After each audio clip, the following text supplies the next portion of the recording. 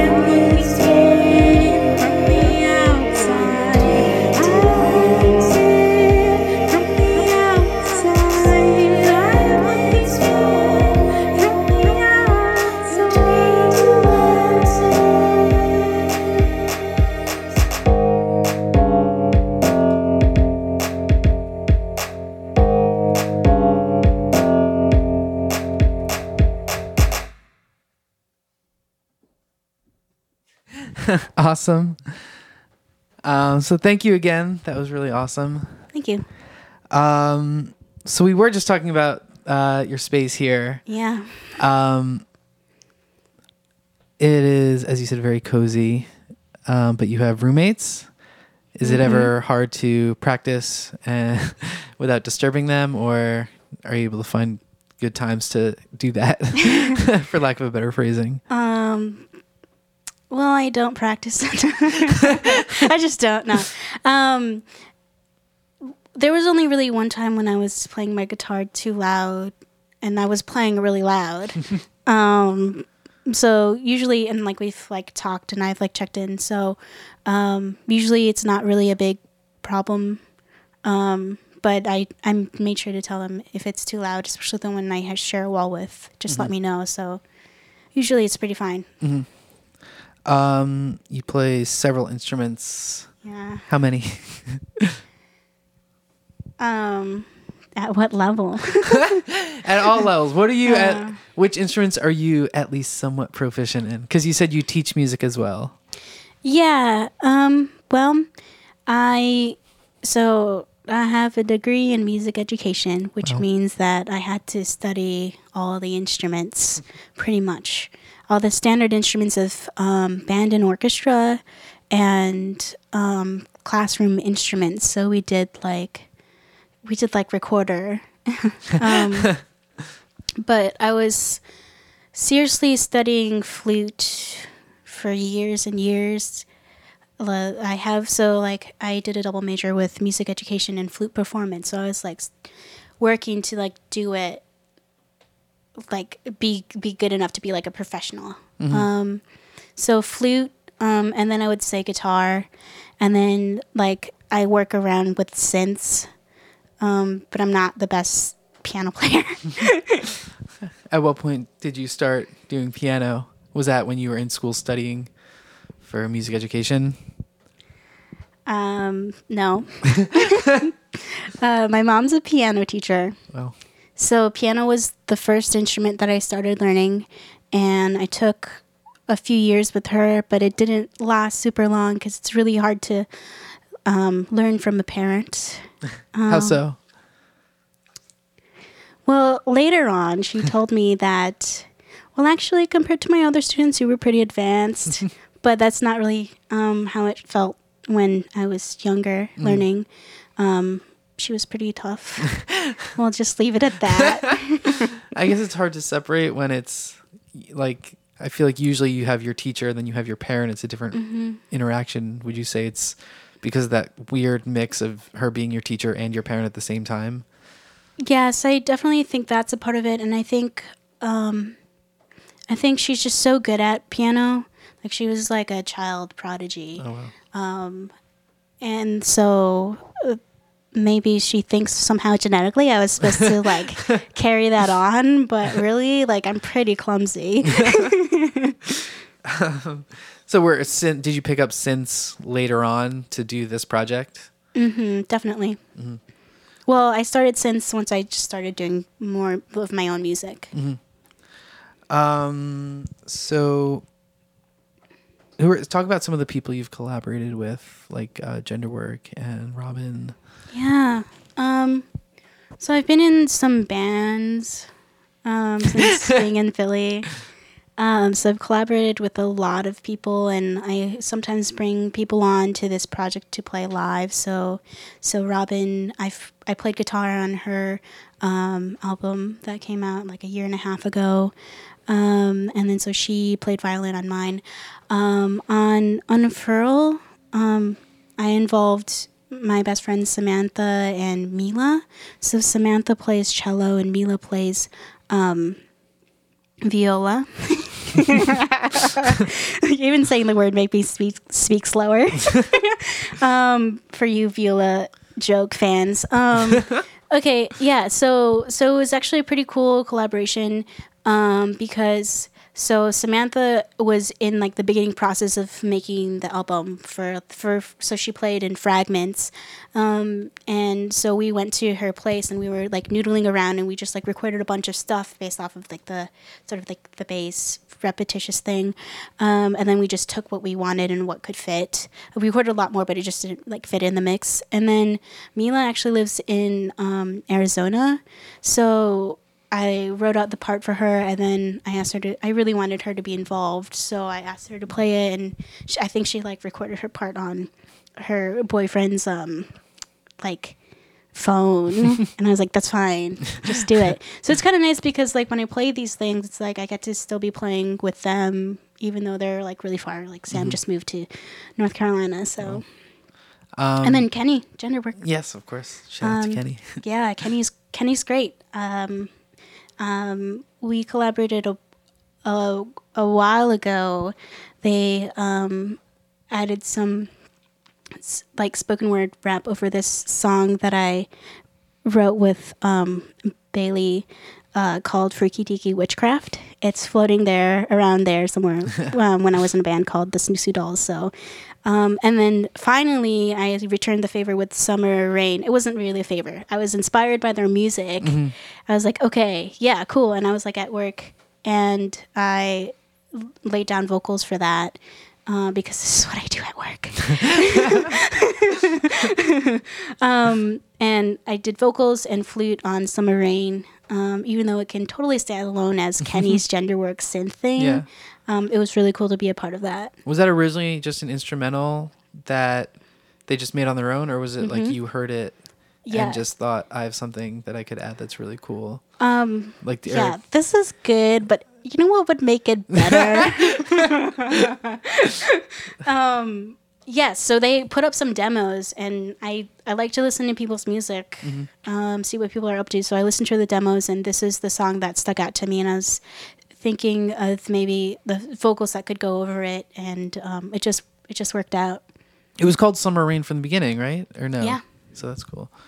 And talk a little. So wait, how long are you? You're not originally from Philly, right? No.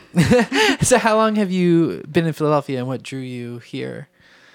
I've been in Philly for a little bit more than 2 years, and I'm from Illinois. I'm from the Midwest, and I did a little bit of school in Columbus, Ohio, and then I moved back to Illinois.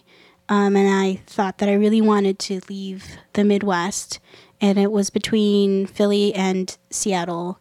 And I thought I would be able to do a little bit better in Philly than in Seattle. And there's just other things that I like about the city. And I so 2 goals. One was to get out of the Midwest, and the other was to go to a city that has like a good local music scene, and start writing my own stuff. So that's how it happened. Talk a little bit about the blog Culture Work. Oh yeah, I love Culture Work. And your part in it, and you know what it means to you. Yeah. Because I feel like there's a lot going on there. And Well, it's really nice to be on the other end of an interview. I feel like I get to kind of sit back. But Culture Work is this blog this online publication that's dedicated to art and literature and writing that's dedicated to talking about culture and talking about like the challenges in culture, whether it's like race or religion or just like the way that our perspectives on various things, even nature, which was our latest release. And so this is a project that I work on with a bunch of people from high school. It started off with me, Rebecca Ehlers, and Eva Davis. And Eva lives in New York. We're really good friends. And then we had our friend Hillary and Linda hop on board. But yeah, it's been around for, I think, a little bit more than a year. And it's really important to me and really, really a cool way to connect with other creative people who are doing work that I think is really great. Mm-hmm.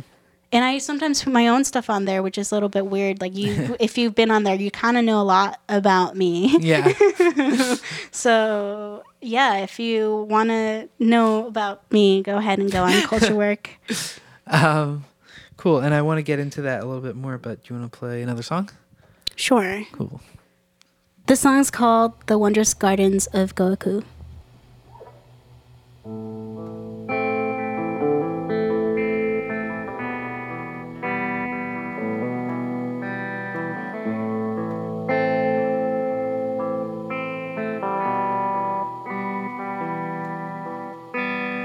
Beneath the golden trees are priestess dances, the sacred dance of Shinobu, sacred dance of Shinobu. Beneath the orange trees are priestess dances in wondrous gardens, gardens of Goeku.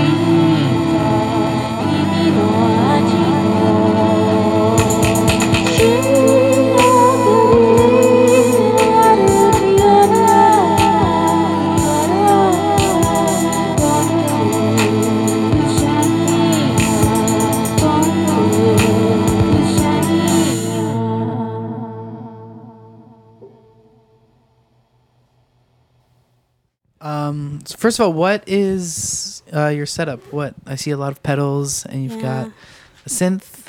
And as I look around there. Okay, so it's shifted around a little bit depending on what I'm doing. I'll do the pedals I'll have 2 rows of pedal boards. Sorry, 2 rows of pedals, but right now I only have 1, and it's all just vocal effects. I've been sort of getting away from performing with guitar a little bit just because having a ton of stuff to set up before a show is really stressful. So I've just been trying to focus on the synth and vocals, which is kind of fun. But there's this intro to the song, and I know you wanted to hear it. So, so I have this pedal. I have really cool things. I do a lot with the delay, and I have this cool harmonizer. You can like do a low voice, and then you can do different intervals. And then I have some effects which I'll use later. And then I have a guitar, and then I have this JDXI synth, which is like a really cool synth. You can record different lines, 4 bars total. You can do it in triple if you'd like, and you can do drums. And the tone is just so good. It's so rich. And so I use this synth mainly for this album. And I love it. It's been like a kind of a game changer in terms of what I can do. It's really cool because you can do so much with orchestration with the different tones. I love synths. So you have 2 albums, but you said that you don't really play, or most of your sets don't consist of those songs. How come? Or is it just, the length of time of the sets, you just rather focus on the newest stuff? Okay, so a few things. So it was a double release. I released Unfurl, and I released Rainbow Yama, which I don't know if you got to listen to that, but that's like a really poppy, sort of cinematic album. And I don't perform that stuff because I feel like Rainbow Yama was a little bit of an afterthought, even though it's a longer album. But it was like fun to make those songs. And the songs are a little bit less important to me, even though there are some songs that rip.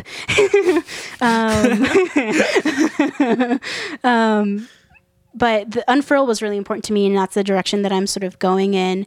And even now, this song that I just performed, The Gardens of Goku, is just like a newer thing that I've been working on. And I don't like playing the same sets all over again each time. And even the intro to it was different because I was generous when I gave you the English translation. But yeah, I like to keep things sort of fresh. So I keep enjoying playing my songs. It's easy to get tired of your songs because you wrote them and then you're reviewing them, and then yeah. And I wanted to ask you about the Rainbow Yama album because I feel like it's kind of a concept album which follows a character. Yeah. Named, what was it? Hoshisuna? Yeah. Is this kind of like a character you play, or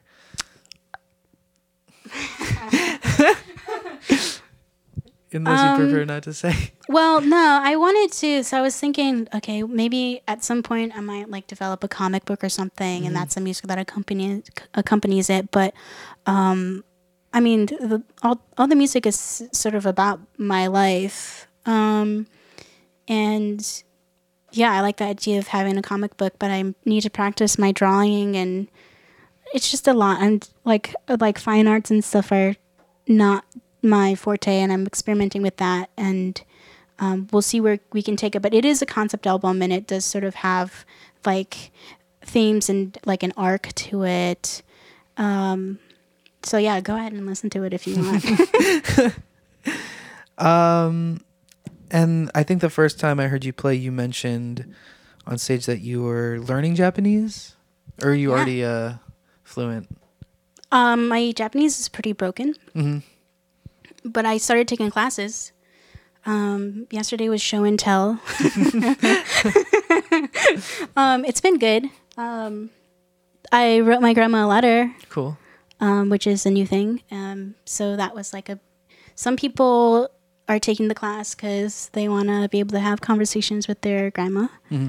Some people are taking it because they at some point want to go to Bunny Island. I would like to do both. What, Bunny Island? Is that? It's what you think it is. There's like a whatever I'm picturing. there's That's a about bunny right. island in Japan. There's also like a cat island. But that song that I just played isn't in Japanese, and it's in Uchi-no-guchi, which is the dialect of, or it's the language of Okinawa. Mm-hmm. The Japanese will claim that it's a dialect, but that's another way that they try to one-up us and gain control. Mm-hmm. As in, like, is what do you mean by that? Like different. Okinawa's in Japan. Yes, That's it's a stupid question. I mean, yeah, it's like a small island off of the mainland. So, and there are like a string of them. They used to be called the Ryukyu Kingdom, and they were independent. But through like World War II, it was used as like one of the biggest battles between Japan and the United States. And so there's a really big distinction between Okinawa and Japan, because like the mainlanders came to our island where there are indigenous folk, like our folk, who don't really want to be involved with that, but were used as like collateral between both the United States and Japan. Mm-hmm. And so that's a really sad part about my history. And to this day, Okinawa, as a result, is like one of the largest off-base places where they hold American troops, and there's a lot of political action that's happening right now in opposition to the expansion. Okinawa is also one of the poorest islands of Japan, so that's colonialism in a nutshell. So yeah, and my grandma speaks broken Uchi-no-guchi as well, and when she was a kid, so she was young when that fighting was happening, and she was like, everybody who was like a year or two older than her was pretty much like lost. So when she was in school, eventually like the Japanese government would punish them for speaking in Uchi-no-guchi. So that's a way that they were able to almost fully distinguish the language, which is like really sad. But so I don't even know how good my Uchi-no-guchi is. But so that song was an adaptation of a song from this cool book I have, which is called Brief History of the Early Okinawa, based on the Amuro Soshi, which is a collection of ancient poems. And this is really great because it's in English and in Japanese. I'm guessing that this might be in even like sort of like ancient, like Beowulf style Uchi-no-guchi. And there's this like Okinawan quote on there, which you can't read it, but it basically means like losing your native tongue is to lose your native tongue is to lose your native country. And a lot of the literature that I read is sort of about reclaiming that. And even if it's broken, I think it's a step in the right direction. Mm-hmm. Can you also read the Japanese alphabet? I can read one of them, but so I was really interested in these poems, and I'm gonna set this down for a second. Yeah.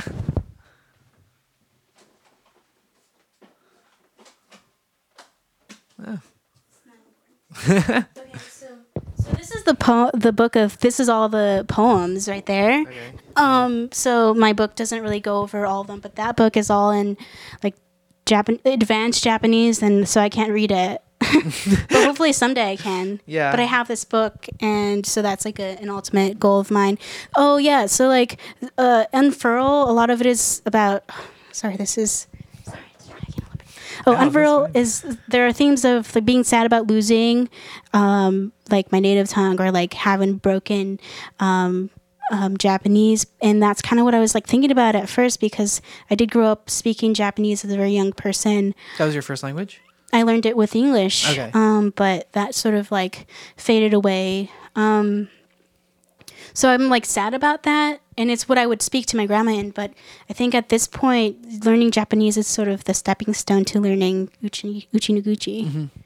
So that's shifted. Okay. Your grandmother lives in Okinawa. And you're also part Israeli. Do you speak Hebrew? No. Yeah, so speaking of colonizers. Yeah, my dad's from Israel. And my grandpa's from Egypt. Mm-hmm. No. And my grandma's from Israel. So they've been through sort of like a lot of dramatic shifts in the way that Israel has been ruled. Definitely have negative feelings about that, but Yeah. but it's like identity is really interesting and complicated, because my dad would be technically first generation Israeli, maybe, sort of, but my grandpa, he served, but because he and like a bunch of Jewish people were banished from Egypt, and he didn't claim his Egyptian identity at all because of all the negative feelings that he has about it. And I do consider myself to be a little bit Egyptian, but it's like complicated. It's interesting to see what people claim as theirs and what they don't. And I feel very Okinawan because of like my connection to my grandma, and just like spending the amount of time that I spent with her, and just how we were raised with just how my mom raised us. It just was much more influenced by that way of life than my dad, who's this like sort of like citizen of the world artist person who really just does his own thing. So I don't even know if he identifies as Israeli. He's just like a really unique free spirit. So yes, I am also Israeli. That sounds like, do you feel, if and obviously you can choose if you want to keep going, and I always give the artist the interview beforehand or before it gets published, so they can choose if they want to take stuff out. But do you feel like there's some inner conflict being mixed race, or is it just a matter of like you just yeah. No, I feel comfortable answering this question. I think mixed race studies are gaining traction, and so it's like an area of interest, and I think people who are mixed are sort of working a little bit more together and like gaining visibility for the sort of intricacies of what that means and how it influences like a person's whole identity. And so Fragments is about that, not only am I mixed, but I'm also like first generation American, and like a lot of the spaces that I navigate make me really think about who I am and the ways that I connect to people here, the ways that I don't. But like, no matter what, I think a lot of mixed people struggle with is like, no matter what, there are these things that are part of your identity that are always going to make you feel different. And so kind of being an outsider to like your immediate surroundings, and also to like where you came from. And I think that also people who immigrate struggle with that as they assimilate. And it's complicated. Yeah. Is there anything else you want the world to know? Yeah. So I just got this book of poems by Ocean Vuong, who's a poet, called Night Sky with Exit Wounds. And speaking of like identity, so he's from Vietnam, and I read like the first 3 pages and I like couldn't get through it because it made me cry. I think I want to read a quote. Cool. So I'm going to sort of summarize. So he says, to enter a song is to lose your way back. So I entered, so I lost it with my eyes wide open. Cool. Cool. Thank you. Yes. You do one more song? Yeah. Cool. This is about the things that are happening in northern New Jersey with the Ramapo Lenape native indigenous people and the action that's been happening around water and pipelines. It's called Industrial Wasteland. Cool.